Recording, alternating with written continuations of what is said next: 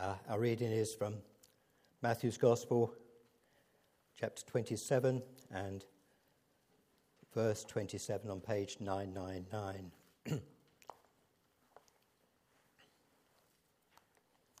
Matthew 27, verse 27.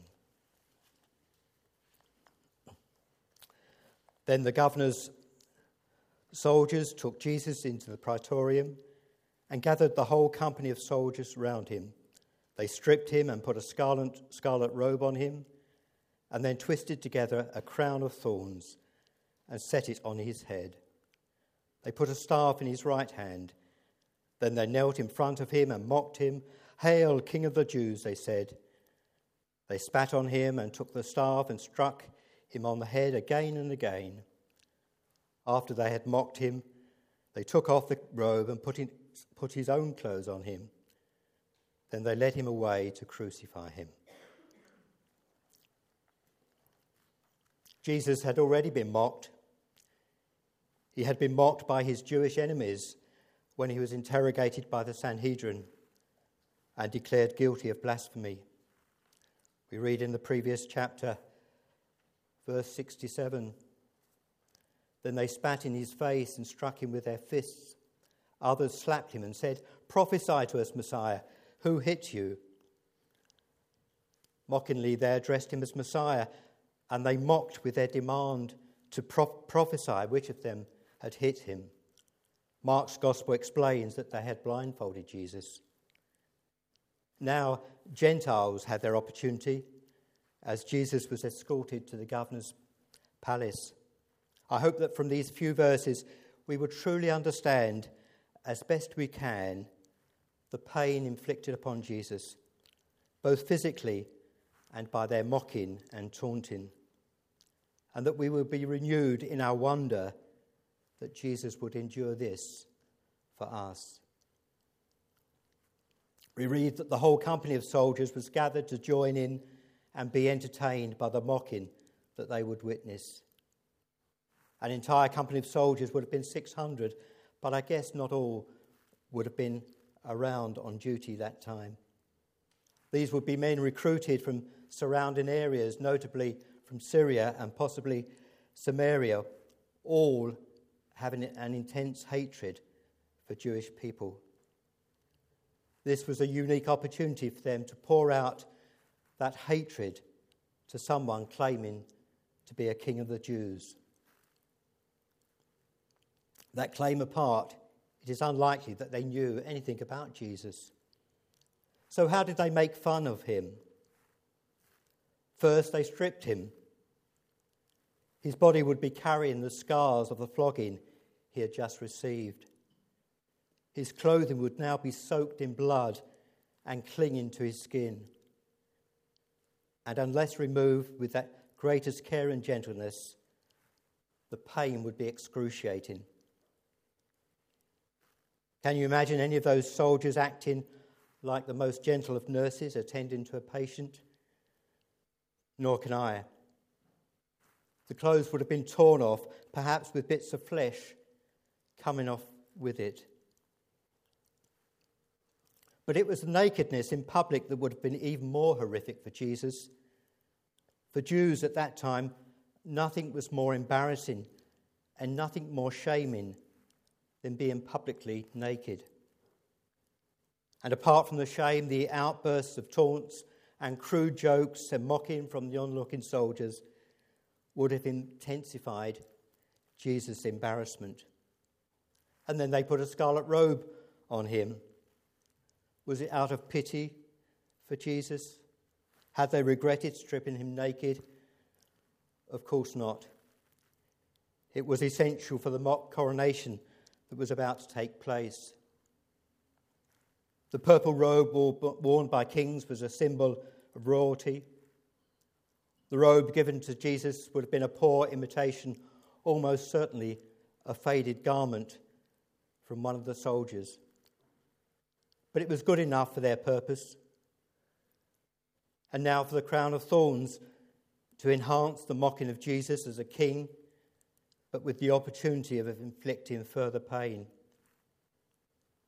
There were several varieties of plants bearing thorns, and no doubt the sharpest and longest thorns, up to 2 inches long, would have been selected, with the inevitable drawing of blood and intense pain, as the crown was not simply laid upon Jesus' head, but thrust upon it and into it.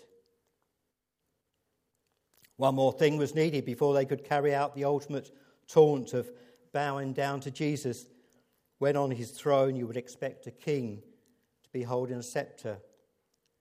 And so Jesus was given a staff as a mock scepter, entirely appropriate, they thought, for someone who was pretending to be a king. And now the mocking could really begin. They knelt in front of him and cried out with a taunt, "Hail, King of the Jews!" They go through the whole charade of worship, raising their hands and bowing down. And as they did so, some spat on him, probably in his face, just as the Jews had. Whether or not that is true, spitting showed that they really did despise Jesus. To fulfill the prophecy given to Isaiah, he was despised and rejected by mankind, a man of suffering and familiar with pain.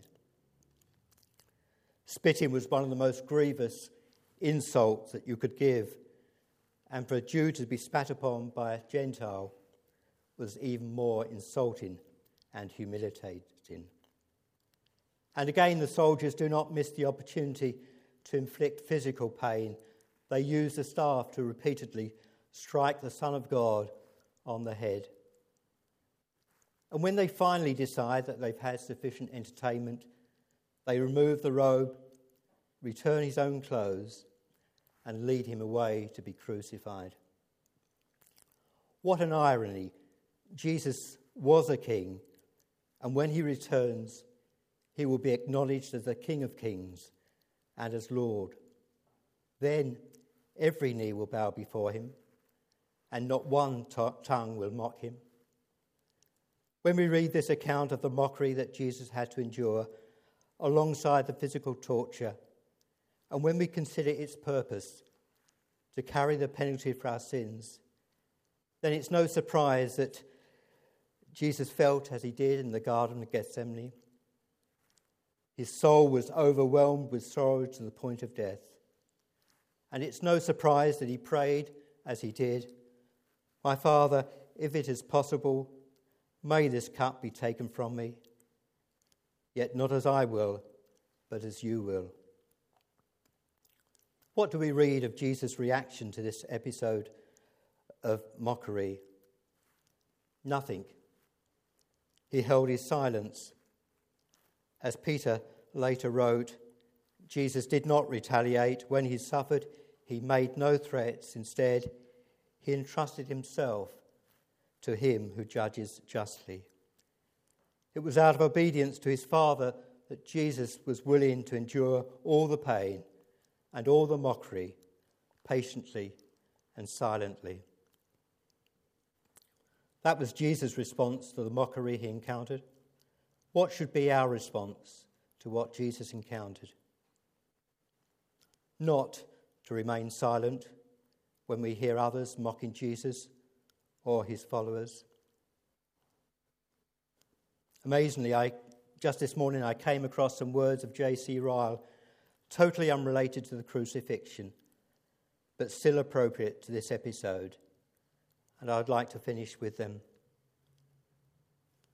Do we try, however feebly, to set forward the cause of Christ on earth, to check that which is evil and promote that which is good?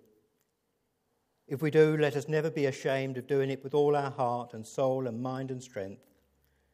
Whatsoever our hand finds to do for the souls of others, let us do it with all our might.